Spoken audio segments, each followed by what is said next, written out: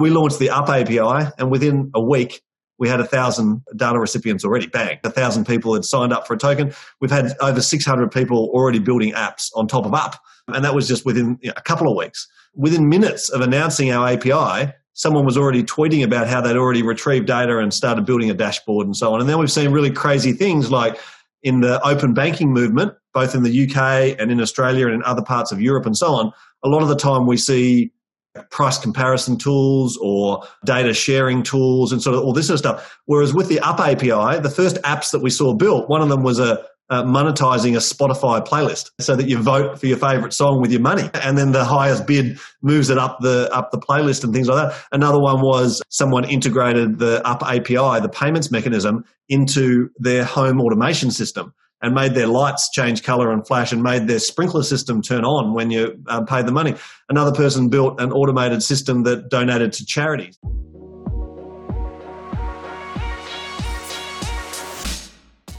Hello everyone, my name is Marcel and I'm the host of the podcast interview show Inside the Vacuum, where we speak to founders of fintechs, technology companies and banks about their journey, their war stories of how they founded the company and how they've come all the way to where they are today. Today, I have on the episode Dom Pym from UpBank. He's going to tell us the journey of how the whole thing got started, the challenges they had to overcome, and how through the fact that they are a technology company and that they have a contrarian view to many different traditional approaches, they've been able to grab market share and grow in the industry. So, Dom, can you give us a brief introduction of who you are and how you got started? I'm a software developer, or have been a software developer. I haven't written code for a long time. But yeah, probably 25 years I've been operating in the sort of software industry, and the last decade in sort of fintech, and a bit entrepreneurial, and I like to invest in businesses and start up new companies. And over the last 10 years, I started a bunch of different fintechs in the US, the UK, and in Australia. And some of them, have done better than others. But that set the foundation for wanting to disrupt, wanting to be innovative, wanting to think differently, use sort of the confluence of design, technology, and financial services all together, and then do something interesting. That's been my background. And then in terms of Up, my company, I've got a company called Ferocia, which is what I do on a day-to-day basis. It's a little baby that I started probably with my business partner probably 10 years ago, maybe 12 years ago. And the idea originally was just to set up a team of the very best technology people that we've worked with anywhere in the world. That was just as simple as that. We didn't know what technology we'd be working on or what industry we'd operate in. We just wanted to surround ourselves with great people and just build an awesome team that everyone just wanted to work together and come to work every day. And that was the vision as it stood. We stumbled into banking because we were looking to raise some capital, and we were chatting with the managing director of a bank in Australia called Bendigo Bank, or Bendigo and Adelaide Bank, which is the fifth largest bank in Australia. So there's the four big banks, and they dominate 95%, 85% market share. And then there's 100 other banks. Bendigo are the fifth largest behind the big four. And we were chatting with them and saying, there's a great technology scene in Australia. There's a great opportunity here. We're looking to raise some capital and build a team in Melbourne, which is where we're based. And I'd probably say between Melbourne and Sydney, it's a little bit of rivalry, but I like to think that Melbourne is a fintech hub of Australia, the Silicon Valley of Australia or whatever. And we were chatting with Mike about raising capital, and he said, look, we've got a tender out to market to build an internet banking system. Is that something you guys do? And at the time, to be honest, we were just two people. So on the fifth largest bank in the country, and we were like, yeah, sure, we could look at that. We'd maybe do a prototype, something like that. So that's what we did. We did a prototype with them, and that turned into, now a platform that has 1.8 million customers, and we do about 10 billion a month through the platform. So it's reasonably successful. And that was the beginning of the relationship. And then fast forward about 6 years, we were chatting with Bendigo about building a digital bank. And we said, we want to go and build a digital bank. And we've got this great idea and this great name. Up is a great name. We did tinker with some other names originally. And Bendigo were very supportive of that because we developed this sort of trust relationship by building their mobile banking system for them. And so we said, how do you launch a bank in Australia? You need three ingredients, probably the same in any country, but I can talk specifically to Australia.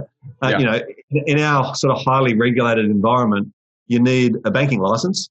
And to have a banking license, you need reserve capital. So you probably need 100 million just to get started. And then you need another 100 million to hire people and build it. So it's going to be capital intensive. You're going to need a banking license and you're going to need a core banking system. So our idea was, how do you solve those three problems without doing those things? So in the discussions with Bendigo, we landed on this idea that they already have a banking license. As the fifth largest bank in the country, they run about 14 different brands or 10 different brands within their group. Could we launch another bank using their banking license? It'd never been done before. And so we had probably spend maybe a year or so with the regulators working out how we could do that. The regulation hadn't changed in Australia yet. So in the last couple of years, so that was in 2017. In 2018, the regulators changed the rules so that you can get what they call a restricted banking license. And that's what sort of spearheaded the movement of digital banks, neobanks or challenger banks, whatever you want to call them in Australia. And so, that license didn't exist at the time. So we said, okay, we can use Bendigo's license if we can find a way to do that. We haven't raised any capital at all. UP has been just purely funded by Ferocia and Bendigo, like just the founding partners. And so, not that we won't raise capital, we'd probably look to raise capital to grow and everything, but that was how we solved that problem. Is we said, we'll just fund that ourselves and we won't need to raise all this regulatory capital because Bendigo already have that covered because they already have the license and the balance sheet. And then we've been integrated with their core banking system for 6 years. So could we use that same core banking system and integrate it into the cloud for UP? Anyway, long story short, yes, we could. And we launched in 2018 with the first digital bank to market in Australia. There's a lot of fintech action in Australia. So if you look at some of our most successful companies, they're technology companies, most places around the world. But, even more recently, like Afterpay is a bit of a darling of the markets at the moment, and they're $26, $28 billion company. They're a top 20 Australian company, but 5 years ago, they didn't exist. And they're just solving a problem, which is an alternative to a credit card, really, solving a problem in finance. So they're probably one of the best examples of a successful fintech in Australia, but there's heaps of other ones. And then the big international fintechs, PayPal, Stripe, Square, they come out to Australia, TransferWise and so on. They come out to Australia and pretty much open up an operation in Australia. And they have local competitors in all those segments as well. And so I would say it's a vibrant scene. I would say that building a bank from scratch seemed quite crazy, but it's something that, was passionate about. And then we took a non-traditional approach to solving those different problems. And then we became the first of the new sort of neobanks or digital banks to launch in Australia in 2018. So that's the background to it.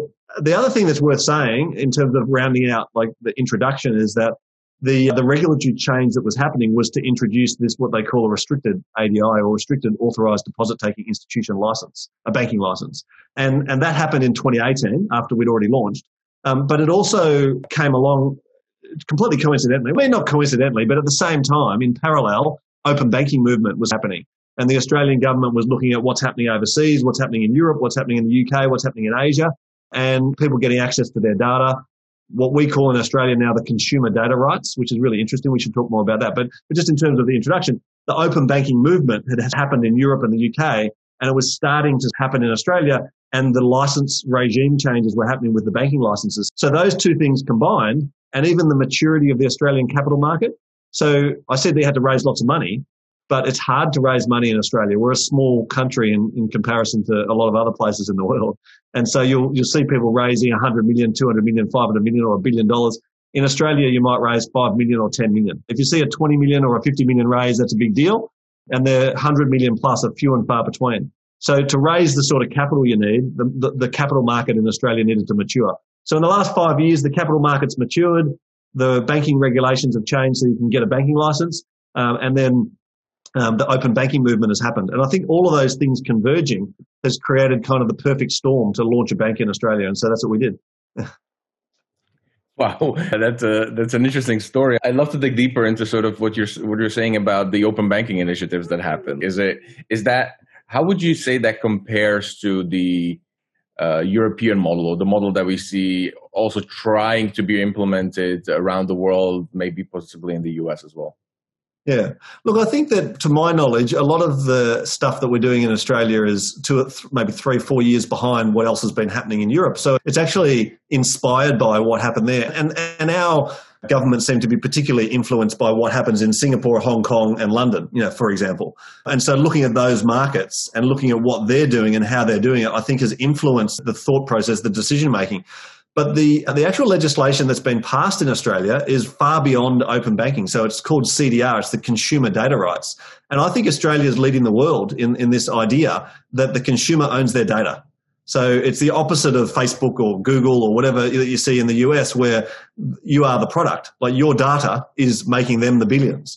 And so in Australia, that's all changing. It's in the process of changing now. Legislation's come in, and really open banking is a subset of the consumer data rights. So to us, the consumer data puts the consumer back in control of their own data.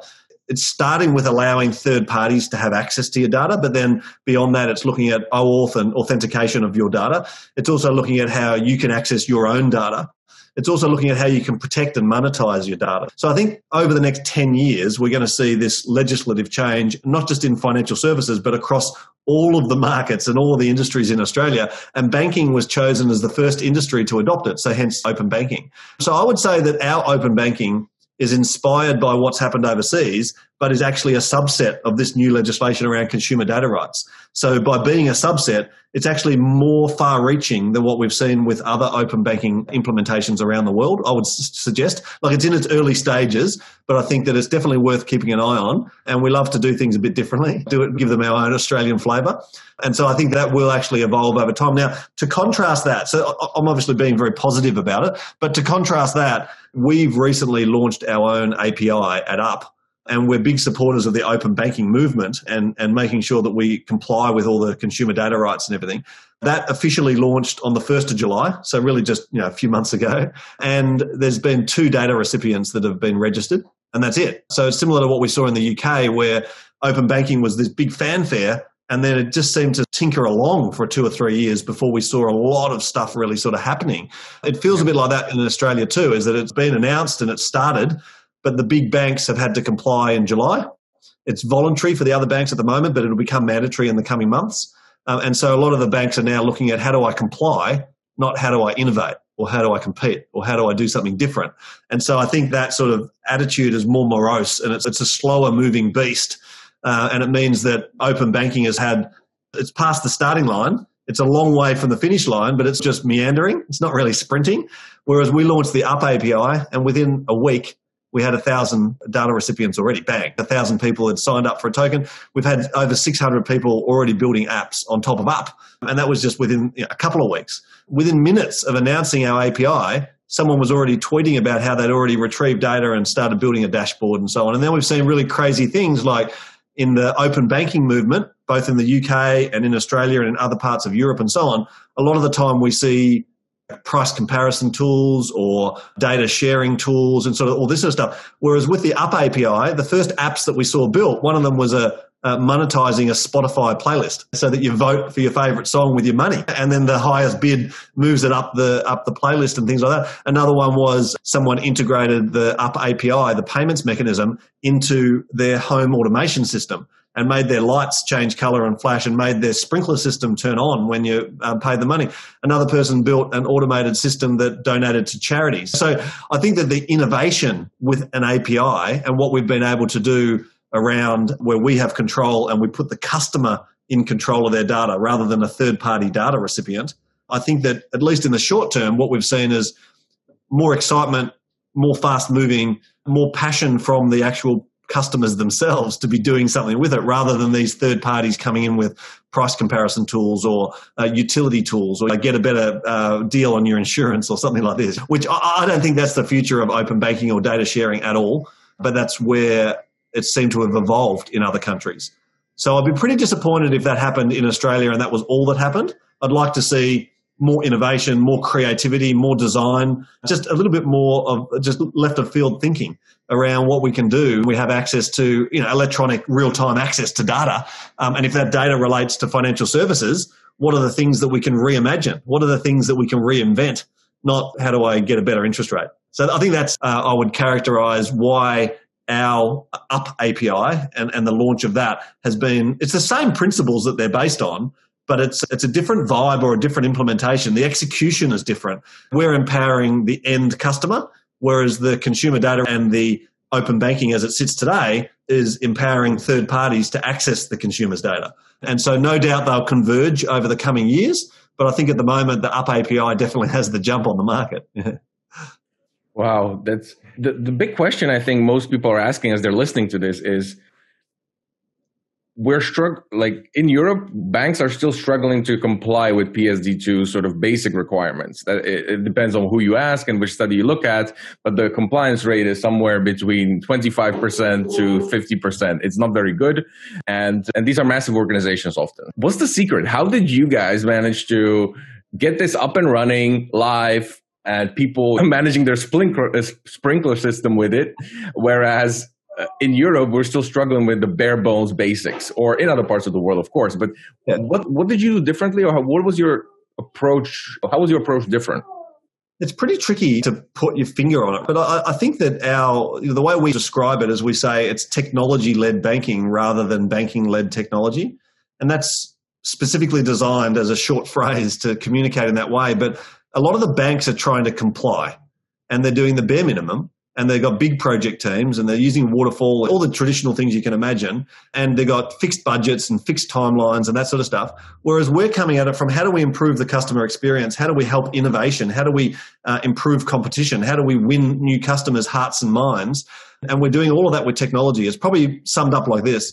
Ferocia is an organization of engineers. We don't have a single banker working for Up, right? We have a partnership with Bendigo, and everybody in the company is an engineer, software engineer, a product person, or directly assisting the customer, because we have a whole customer support team now. And so there's no sort of traditional thinking around banking. There's no legacy systems. There's just a different sort of approach to it. So I guess what we're saying is that we're a technology company building an API, and the best examples we have of it is that we partnered with Afterpay, who's a significant player in the Australian market, and they're obviously becoming more dominant in the US and the UK. And I think today or yesterday they announced their launch in Canada. They're a technology company that is really booming. They're a top 20 Australian company now. We partnered with them a few years ago and worked with them to build an API and to build in an OAuth authentication model. And we were able to actually integrate so that we have real-time access to the SKU data at merchants across Australia. And that's unique in the Australian market. Monzo have a partnership in the UK to do something similar, but we have tens of thousands of merchants when we launched on day one, and they launched with half a dozen or whatever. And so I think that there's this innovation happening in Australia that a lot of the rest of the world don't get to see. But the way that we at Up particularly are able to drive it is with this technology mindset, this technology focus. So we hear from Monzo or Revolut or N26 that they're technology companies, blah, blah, blah, blah. But then look at their leadership, and their leadership is not technology, it's banking. And so a lot of that thinking is embedded in the way that they solve problems. We have 12 people in our customer support team, and we get thousands of inquiries a day, and we built our own completely from scratch customer interaction model, and our average response time is less than 2 minutes.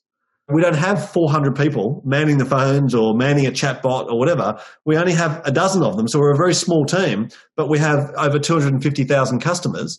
As we scale, we're looking at how do we make it possible for technology to solve those problems rather than a traditional approach to solving those problems. And I know we hear a lot of rhetoric about that, but what we've done at Up is actually deliver on it and deliver the goods. And albeit we're in a smaller market, so we often like to compare ourselves against the other neos in the other markets. But if I look at, say, Germany or France or the UK or the US for that matter, there's 50 million, 100 million, 300 million people. In Australia, we have 25 million people and 18 million adults. So in our demographic, there's probably 5 million people that are our target audience. So for us to have a big, hairy goal to capture, say, 2 million of them represents a significant portion of the market. And we add, 500 to 1,000 new accounts a day. And we've already opened over 800,000 accounts since we launched. And for us to do that in 18 months, 20 months, it's extraordinary because it's such a small market. So we benchmark ourselves against Monzo or N26 or Revolut or whatever, but they're in markets that are far greater in size than the Australian market. The other thing that's interesting is the Australian market is actually already very good. The big four banks in Australia have this dominant market share. They have billions of dollars. They're amongst the sort of top 25, top 50 banks in the world. And so they've invested very heavily over the last decade or decades into technology. So the banking apps and the mobile banking apps and the web platforms in Australia from the incumbent banks are already awesome. Like they're already amazing. So if you're going to launch a digital bank in Australia, you can't just be Revolut. You can't launch Monzo in Australia and expect it to work. It's got to be something better than that. It's got to actually compete with the incumbent banks that already are world leading in what they do. So I think that those sort of ingredients, that technology mindset and that approach to solving that sort of open banking or API problem as engineers and problem solvers, rather than as how do we make a buck out of this? How do we generate a margin? How do we manage risk? That creates a very negative feedback loop, whereas we try to create a very positive feedback loop and then iterate and improve. And we deliver software, for example, as a technology company, multiple times per day to production. So we set ourselves a goal. Could we launch our banking software and then update it 5 times a day? That was just our crazy goal. Our current average after doing this for 3 years is about 6 times a day. So we're doing 1,000 or more, 2,000, whatever it is, deployments a year to production. A typical bank might do 1 or 2 deployments to production in a year. And a really good bank might do 1 a month or maybe 1 a fortnight. But for us to be doing half a dozen a day, and for customers to be getting updated software just magically in the background, and for us to launch new feature after new feature, it's just more like a Facebook or a Twitter or an Instagram or a Square or a Stripe or whatever, and a lot less like a bank. And I think that is the way that we've been able to take that technology mindset, technology-led banking, rather than bank-led technology. The other thing I was thinking is that it's no good just being a technology company, being a design company, or being a bank and not being all of those things. So, for example, we were the first cloud-hosted retail bank in Australia, and we were the first cloud-hosted bank on Google, on GCP in the world. And to do that in 2017 was a big deal. There's other digital banks around the world using AWS or whatever, but in Australia there were just none. There were no retail banks on the cloud at all. And so being the first cloud-hosted retail bank gave us sort of an amount of agility. But then we worked with Apple to be the first bank in Australia to offer instant issuance for your Apple Pay wallet. And so banks in Australia had launched Apple Pay 3 years ago, but it was difficult to set it up. You had to fill in forms, or you had to wait for your card to arrive and then scan it, or you had to go to a branch to ID yourself or whatever. And we were the first bank to make it so that you had instant Apple Pay and you could download the app, sign up an account in less than a few minutes. And sure, it was inspired by what we'd seen overseas, but no one had ever done it in Australia before. So I think that after we did that with Apple, we then worked with Google so that we could do it for Google Pay. And we're the first bank in Australia to have instant Google Pay. And then we did it with Samsung. We became the first bank in Australia with instant Samsung Pay. We became the first bank and the only bank integrated with Afterpay. And then we did Garmin and Fitbit and so on. So I think that mindset and that sort of confluence of design, technology, and banking or financial services has to actually manifest into something. It's no good saying, we're a technology company, but then not doing anything about it. So what we did is we used that engineering mindset, that technology-led drive, and that different way of solving problems to literally be the first to do things. So when we did TransferWise, we were the first, I think we were the 5th or 6th bank in the world to integrate with TransferWise, and we were the first in Australia, and in fact we were the first in all of Asia Pacific to announce the integration. And then I think there was a bank in Singapore that launched maybe a week before we did. So we became the second in Asia, but the first in Australia. Like, to have that sort of ability, and the way I tell it is like it's a 15-minute meeting. We met with TransferWise in San Francisco, or San Jose actually, at DC, and it was 2 developers that met with each other, one from Up and one from TransferWise, and they got chatting and said, it'd be awesome if we could do this integration, and we've done this integration with Monzo and N26, like we should have a think about this. And then they came back to Australia, and I went to a meeting with the TransferWise guys, and I call it the 15-minute meeting. We went in there. They showed, it was a software developer, so he showed one slide to us, and then we swapped the API keys, and we were done. Like 15 minutes later, we shook hands to say that we'd share the margin. We had a commercial deal, and then that was it. And then we spent the next year solving the regulatory problems, because being the first bank in Australia to integrate with TransferWise for these foreign transfers was a big deal. Like it took a long time to get through the regulatory things and do sanction screening and fraud and all that sort of stuff you can imagine. Think about it like that. We integrated with, and to bring the 2 topics together, technology-led and open banking APIs, bring those 2 things together. Our integration with TransferWise is OAuth-based. It's purely API-driven. Our integration with Afterpay is OAuth-based. It's purely API-driven. And so one of the reasons we've been able to move fast is partnering with, and you've seen it with others in Europe as well, but partnering with organizations that are best of breed, that are already doing something awesome, rather than building it ourselves. Now, we actually built the customer interface for Bendigo and Adelaide Bank's mobile banking to do SWIFT transfers, like international transfers using the SWIFT system. And we built that many years ago. But it was a long project with a big budget, and it's fairly cumbersome, and it's expensive for customers and so on. And it's the same people that built the TransferWise integration, but we built that and it's amazing and everybody loves it. And we, in fact, TransferWise said to us that we had more customers sign up and use the integration with TransferWise than any other bank in the world. So in our first week, we reported, it might have even been the first few days, we reported that we had thousands of customers already using the integration. And we don't report all the details, but it just went from there and it just kept growing. And so I think that, those two things coming together, the use of APIs, the use of open banking, having that technology mindset, having a partnering approach rather than trying to solve every problem ourselves. We're only 63 people. So we're not a big team. We're not hundreds of people or 1,000 people. And yet we're competing against sort of other fintechs and other banks that have tens of thousands, or in the case of the fintechs, maybe thousands or hundreds of people. And so we have to do something smarter. Otherwise, we're not going to be able to compete.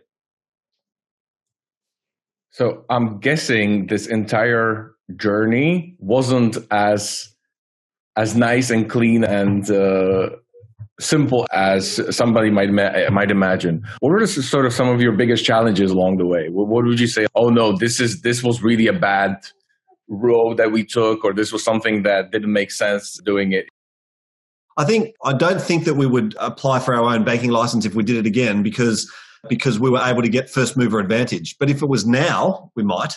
But back then, I think it made more sense the way that we did it. But what I was getting at was that the direct line to the regulators is something that we opened up that channel, but we can't speak on behalf of Bendigo, and they're the licensed entity. And so we have to really collaborate on that and make sure that we have open lines to the regulators. But if Ferocia is talking to the regulators, then we're not representing Bendigo's interest and those sort of things. So I'd say that's something that we could do if we had our time again. We might be able to do that better. Another thing is that we never raised any capital. And in one sense, again, that's really great, is to be self-funded and to run on the smell of an oily rag. Like our marketing budget was nil, and a lot of companies say that, but we just didn't have any money for it. So then we marketing budget, and it was very conservative. And so I think maybe if I had my time again, if I was starting from scratch now, I would absolutely raise capital because I'd want to have a runway of maybe 5 or 10 years. I think 2 years as an initial period to get moving, a really significant runway, maybe with a strategy to raise capital over time, so that I didn't have to be distracted with the things that you need to do when you don't have money. So, for example, we have to not only manage costs, but we have to also manage revenue. And so for most digital banks, they're able to go, we're venture funded, we can just focus on growth. We have been able to grow, but we haven't been able to focus on growth. We wanted to focus on growth, but we've also had to have part of our minds focused on how do we be sustainable and how do we generate sufficient revenue to keep surviving. Another thing I'd say is that we build the 5th largest bank in Australia, and we build the largest and first neobank in Australia, or digital bank in Australia, but we do both of those things at the same time. Maybe if I have my time again, I might just do one. Like just have one focus is probably another thing to do. I think they're the main sort of things: regulatory, capital, and focus. I'd say they're the areas where there's always room for improvement. I wouldn't say anything stands out. If you ask me that question, my normal response would be nothing. I would literally change nothing. But I think I'm trying to be critical and say, what are the things that I could do better at, or our team could do better at, or our company? What are the things we could do better for our customers? I think they're probably the areas that we'd want to do better next time. The other thing is it's part of our philosophy, right? This technology-led mindset. Part of our philosophy is that we iterate and improve all the time. And so I think it's actually a really good question, because even if you think you're really good at something, nobody is ever perfect at it. And there's always room for improvement. So I'd say they'd be the main areas that we'd want to revisit if we were to do it again. Yeah, obviously for you, there's lots of things to be proud of, and you've described all of them, and you've superseded many of the players all around the world. There's many players trying to do what you're doing, and with your successes, you're sort of leapfrogging potentially many of the European banks in your API efforts, for example. So my big question there is there a bigger, not necessarily a bigger vision, but it's like a lot of the apps that we see, or financial services apps we see in Southeast Asia, so the Vietnams, Singapore, even all the way to Hong Kong, they're all leading towards this WeChat or Grab model, which is a super app that includes basically your whole life. Like you can order pizza, you can order taxi, you can book a doctor's appointment, all of it. Is that in the big vision for Up or the API, or do you see it as more democratic and more open, where the people will build up that infrastructure on top of the API? It's probably twofold. It's not a question anyone's ever asked before, by the way. It's a good question because for us, it's probably twofold. First of all, our strategy and the thing that we focus on is spending and saving for customers. Like that's where we started our journey and that's our core focus. So the way that we've said it in the past is that we try to help people spend wisely and save effortlessly. And so our focus and our emphasis in terms of whether it's our API, whether it's our platforms, whether it's our design or our interface user experience, or whether it's our features, our focus is always on how can we help people reconnect with their money? How can we help people de-stress? And how can we help people take control of their finances? How do we help people save better? They're the sort of things that really drive our thinking. So I'd say number one is that we'd probably take a more narrow focus rather than saying we want to do everything in your life and it's a super app. We'd probably say, actually, we want to help you with financial literacy. We want to help you with spending and saving and do a better job at that rather than saying we want to be part of your entire life. The second part for us is that we want to be integrated into people's lives. So we have a really extraordinarily high level of engagement with our customer base. And we call our customers upsiders. And upsiders love us. We did some analysis of the App Store reviews and things, and we are currently today the highest rated banking app in Australia in both the App Store and in the Google Play Store. And we hit number one position within a year from launch. So for us, and it's not insignificant, like we have over 10,000 reviews. So like if we had 3 reviews or something, it's different, right? But so we have significant number of reviews and we have significant number of people who literally put into the review that they love us. And we just as an exercise, we did a search across all the banks in Australia to see which ones their customers genuinely love them and actually come out and give them love hearts and say they love them. And it's a little bit like the Monzo effect in the UK. I was in the UK when Monzo was launching, and you could just feel that there was this excitement about what was happening. It's a little bit like that in Australia with Up, is that our customers are providing these reviews, sort of 5-star reviews. So we're 4.9 stars in the App Store and in the Google Play Store. And our customers are providing those reviews, but then they're writing, this has changed my life. This has helped me save. I never thought I could save before. This has changed the way I spend.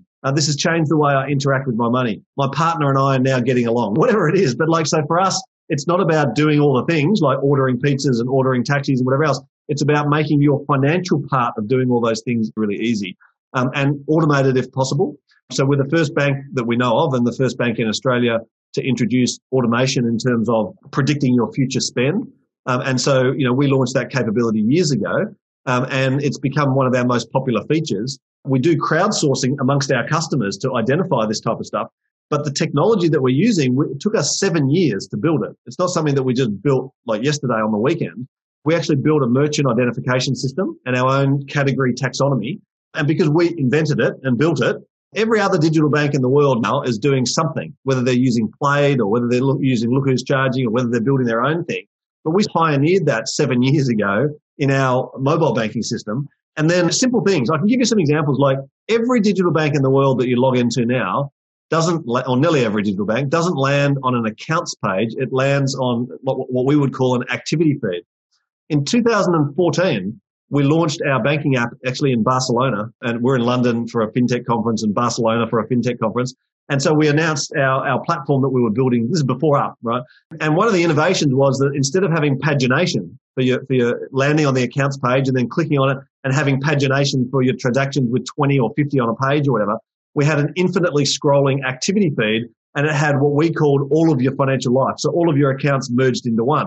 Now that sounds like a very simple concept. I don't think there's a digital bank in the world today that doesn't have that by default.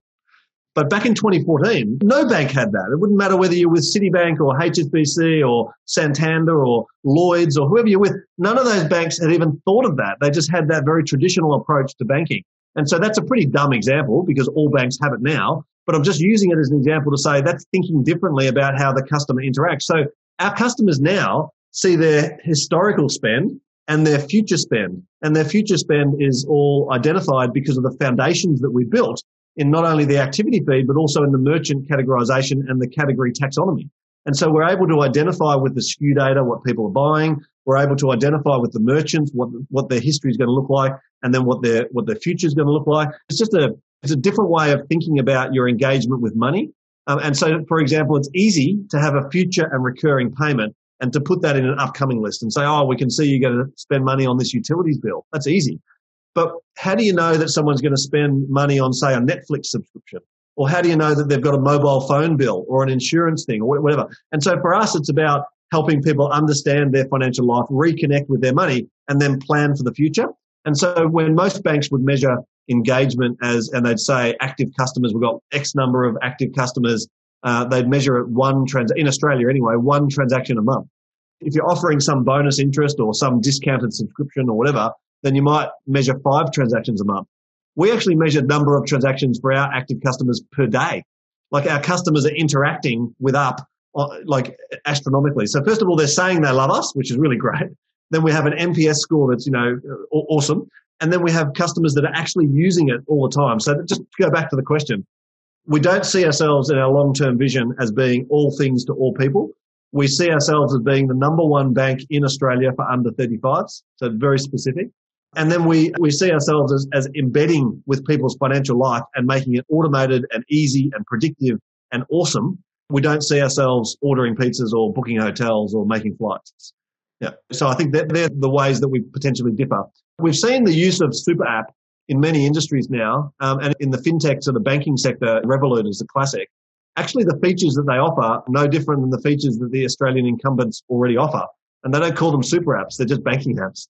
So, I think that there's marketing and then there's delivery. And I think that some of the neobanks are really good at the marketing stuff, but not so good at the delivery. Some are really good at delivery and not so good at marketing. We try to be good at both. We try not to talk about the things that we haven't done yet. We talk about the things that we've already done and they're live in the market and customers are actually using them and interacting with them. And we just found that's a more honest and more transparent way to represent our brand and who we are. And what that has turned into is not only a love for the brand, but a highly engaged customer base, where other digital banks might be targeting 10% or 20% of their customers depositing their salary. We have nearly 50% of our customers depositing either a salary or over $1,000 a month consecutively. So what does that tell us? That tells us that they're choosing Up already, and we're not even 2 years old yet, and they're choosing us as their primary financial institution. And we've never gone out with a mission to make ourselves someone's primary financial institution. We've gone out with a mission to help people reconnect with their money, help them with financial literacy, help them to spend wisely and save effortlessly. And the result, the outcome, is that they make us their primary financial institution. Do you know what I mean? So how do you reconcile that? So you go with a goal of just, let's make something that's useful, not with a big vision and this big thing that you're going to transform and change the world. How do you think about how do you reconcile that with what's in the market? You need to build like a roadmap for acquiring this size of the market. And how do you think about that? I think we're a little bit contrary and a little bit different. And I think that the intersection we were talking about with design. So design thinking is something that it's the hot topic. Everyone's talking about it for the last decade and all the companies are transforming and everyone's design led and all this stuff. We don't talk about it. We just do it. Like we just build awesome stuff. And I'll give you an example. All around the world at the moment, there's all this talk about how many clicks does it take to make a payment or how many clicks does it take to sign up and all that sort of stuff. We don't give a shit how many it takes. We actually take a contrary view. Our view is that how does it feel? When you sign up for Up, does it feel easy or does it feel hard? If you've got 20 clicks or 100 clicks, it doesn't matter. We use an atomic method for form engagement with our customers, which means we only ask for one thing on a screen. Now, I can reduce the clicks from 20 to 10 or 5 or 1 by putting all the fields on one screen, but it's a horrible experience and it makes you feel awful. So we take the opposite approach, this contrary approach, where we have an atomic design method where we only ever ask the customer for one thing on a screen. Now that means they might have to go through 100 screens to do something, but it doesn't feel like that to them. It feels like they just solved it in 15 seconds. And our average time to sign up a bank account is 2 minutes and 12 seconds. Right? Now, that's extraordinary when it used to take 3 days in Australia to sign up a bank account. Now, it wouldn't matter if it was 12 minutes. The fact that it's 2 minutes is unbelievable, but it wouldn't matter because it feels really good to our customers. So I would just say, in answer to your question, we don't approach it with this big, hairy, audacious goal. There's nothing more to our goal than let's be the number one bank for under 35s in Australia. That's it. And it didn't even used to be that. We used to say, let's be the 5th largest bank. But then we partnered with Bendigo. They're already the 5th largest bank. And all the customers we get are their customers. So from our perspective, we're just going to make them more of the 5th largest. You know what I mean? So we had to think of something that was unique to us. And given that 50% of our customers are aged between 16 and 25, Our largest age group of customers is 21. Our average age group for customers is 24. But for us, it's a very young customer base, and we can see that over many decades, we can grow with these customers, and we can help them with their mortgage. We can help them with their superannuation, their retirement planning. We can help them with their insurance. We can help them with their travel. All those things we can help them with over time, but we don't have to have all of those features coming out of the gate. Let me tell you this. It's another good way to answer the question. To our knowledge, we were the first bank to launch where you could put your money in, but you couldn't get it out.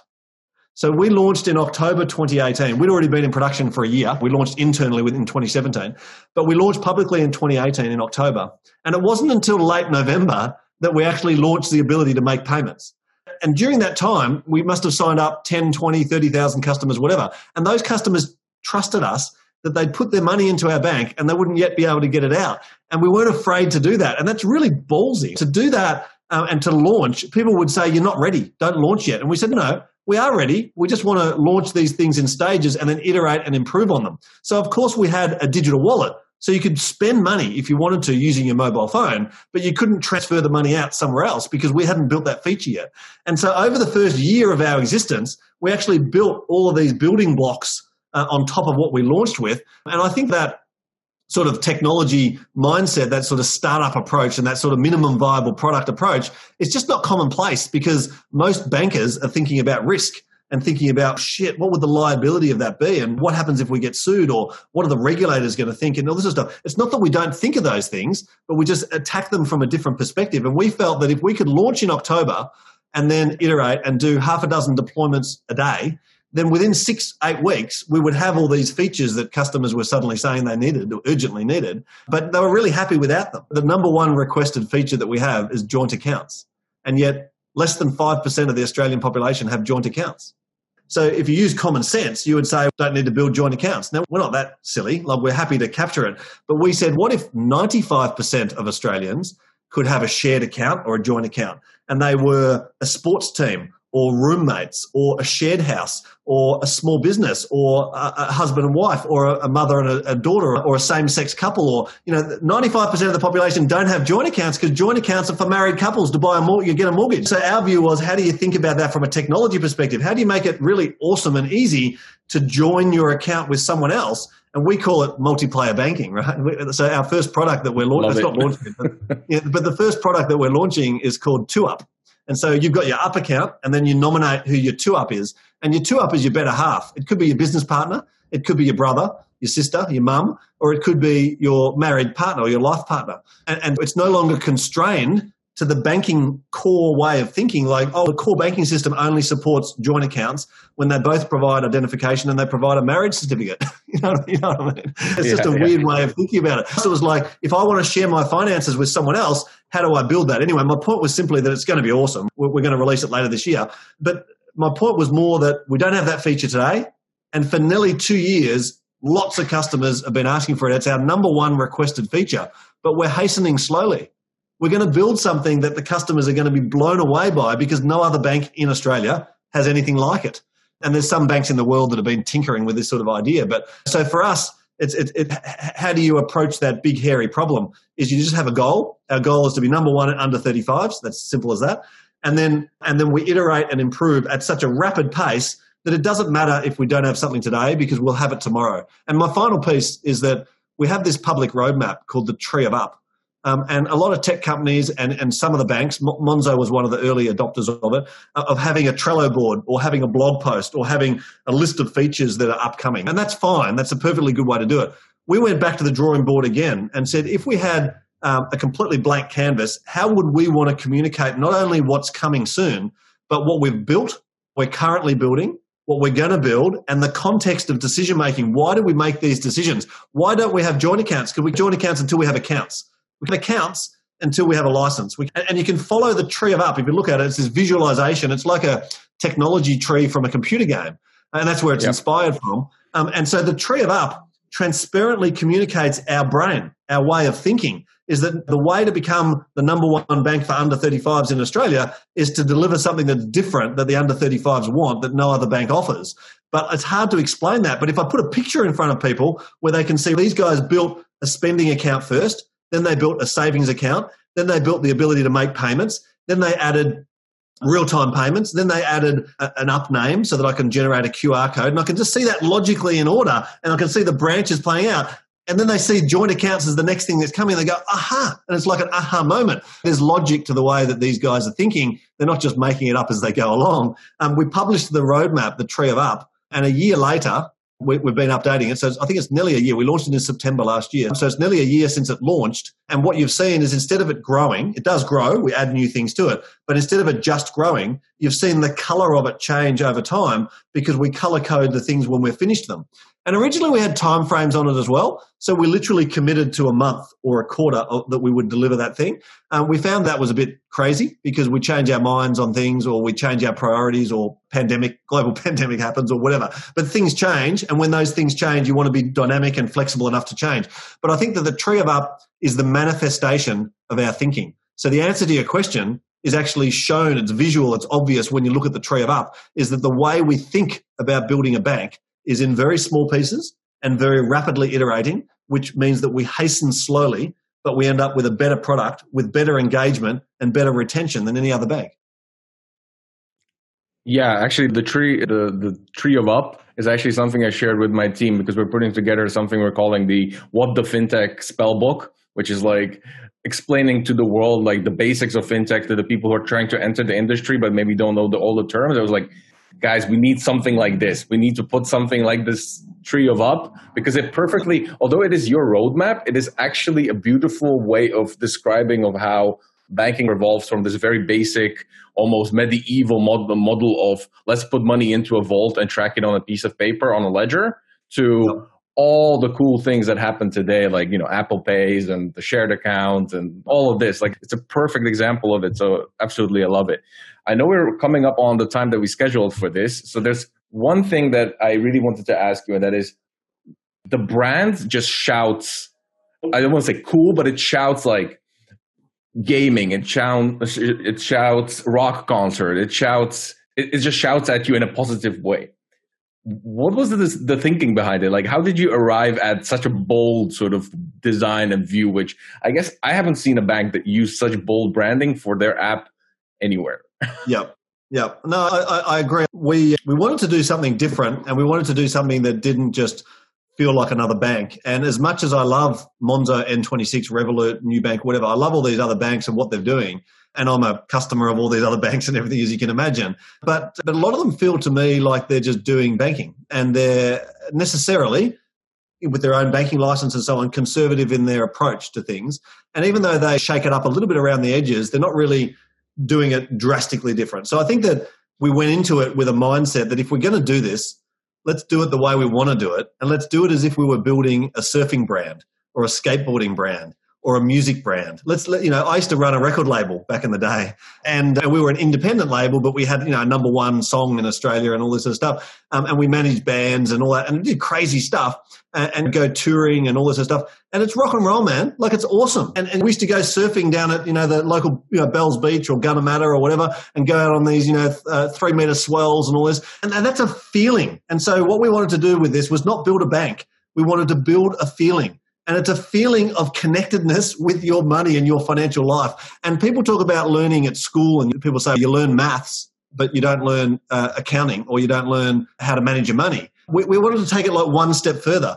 You don't learn how to be financially literate. You learn the ingredients, the foundations, and how could we help people take them on a journey and not do it for them? Like, automation can do things for you, but how do we actually help people learn along that journey and take them on that way and make it fun? Don't make it boring as batshit. That's what everyone else is doing. And don't make it blue. Like, every bank in the world is blue. Can you choose a different color, and can you own that color, and can you make it so that people want to open up the app, people want to engage with you? And our customers open up and then send us text messages. We have what we call Talk to Us, which is like a chat tool that's built into the app. And our customers send messages through all the time.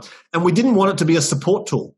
We called it Talk to Us because you can literally talk to us. And you can say to us, I've got this great idea for your bank, or this is the way I manage my finances. Or you can say, I've got this problem, there's a bug. Or you can say, I need help, I've lost my card, or it's been stolen. So you can do customer support through it, but it's more about opening a dialogue and having a conversation. So for us, it was like, that is the manifestation. If we're going to build something that is just awesome and that we would love, and that our customers love, then it becomes something more. It's transcend being a bank. It's now something that people want to use and want to embed in their life. And when people say they love it, or when people say to us, I've never experienced a bank like this, or I've never thought that I would, like my bank, or I never thought that I would want to open my banking app, or whatever. When people say those things to us, you get this nice feeling in your heart, like, shit, like that's what we're trying to do. And we've really done that. And yeah, I think it is very different. I think that Nubank in South America have an interesting business. They're much bigger than us, and they've been going for quite some time.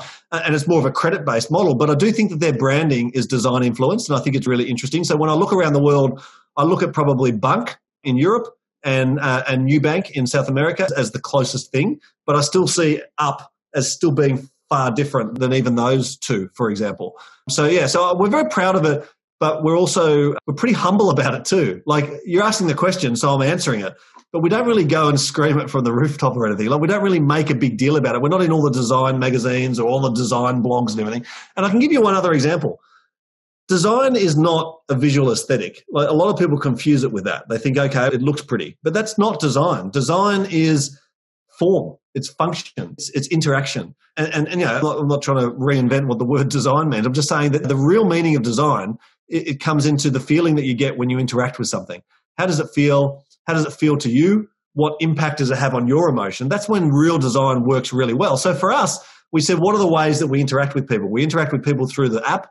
We interact with people through their physical card. And the only time that we have a physical interaction with our customers is when we send them the welcome pack. So digital banks all over the world are sending crazy welcome packs. They spend $100, they build these crazy things, whatever.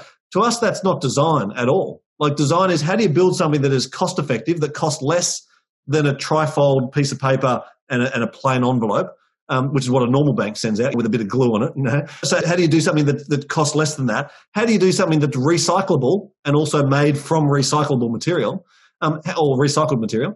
How do you build something that is striking when you get it? You get the aha or the wow moment when you first see it. How do you build something that actually helps people with financial literacy? So these were the sort of constraints that we set ourselves. And then we said, how do you design a solution for that problem? And so we now deliver our welcome pack to customers, and it's made from this recycled board. It's made on a centuries-old Heidelberg press. It's made by a local business that we support. We represent probably 80% of their business because Up has been growing so fast and everything. But they're a small business that we're trying to support in the manufacture of this. We actually had custom-made envelopes because we could get them made cheaper. We looked at how we could reduce the weight of the object so that we could reduce the postage. Like, all of these things. So now it costs less for us to ship our awesome welcome pack. Our customers get it, and they get a pack of stickers, and they get this great design. They flip it over, and there's a savings plan on the back of it. They can stick it on the fridge, and they can save up their money and learn something. So we solved all these problems by setting ourselves these crazy constraints, and it is cheaper for us to do that than it would be to send out an A4 piece of paper in a regular DL envelope. So that, to me, it encompasses the essence of design. Is not that it looks pretty. Looking pretty is part of it, but it's all these other things, the interaction and the feeling and the form and the function of it, that's really important. So for me, technology-led is how we engineer solutions, and then design-led is how we create a feeling for our customers. And our brand encompasses both the technology aspect and the design aspect.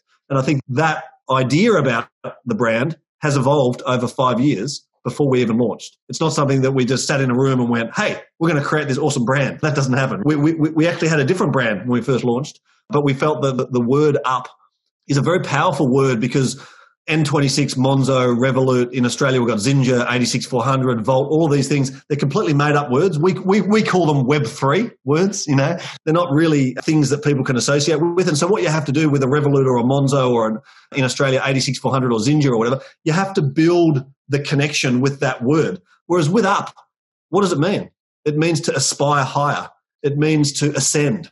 It has a positive connotation already. So for us, in choosing the word Up, and then protecting it and finding ways to build around it and everything, and adding the triangle to the logo and all this sort of stuff. All of those things were done with conscious thought, but they evolved over time into the brand that we now all love. And I was walking down the main street in Melbourne back in January before the pandemic. And I'm walking down the street, there's, I don't know, tens of thousands, 100,000 people, whatever. And someone's walking towards me wearing an Up t-shirt, and I stick up my hand and we get a high five. I don't even know this person. But that feeling is that they're proud enough to wear an Up t-shirt. Like they wear it to work. They probably work at another bank. Like that's the thing, because it's a cheeky brand as well. So I think that we do get contacted by people who say, I work at this other bank, but I wear my Up t-shirt or my Up hat or this sort of thing. So yeah, I think that it's years worth of development. It's not something that sort of happens overnight, and it comes from a place of passion and love. And then the team manifestation of that love actually comes out in the brand. So yeah, so it's very well thought through, but it's also rapidly evolving. You know, when we first launched, we didn't have the triangle. We just had the word Up, and then we added the triangle, and now the triangle has become who we are. There's no other bank that owns a triangle in the way that we own a triangle. And so that for us has become part of our sort of our language. And in fact, we have a little character now, a little Up character, and he's a little triangle wearing sunglasses. And we use that sometimes more than we use the word Up.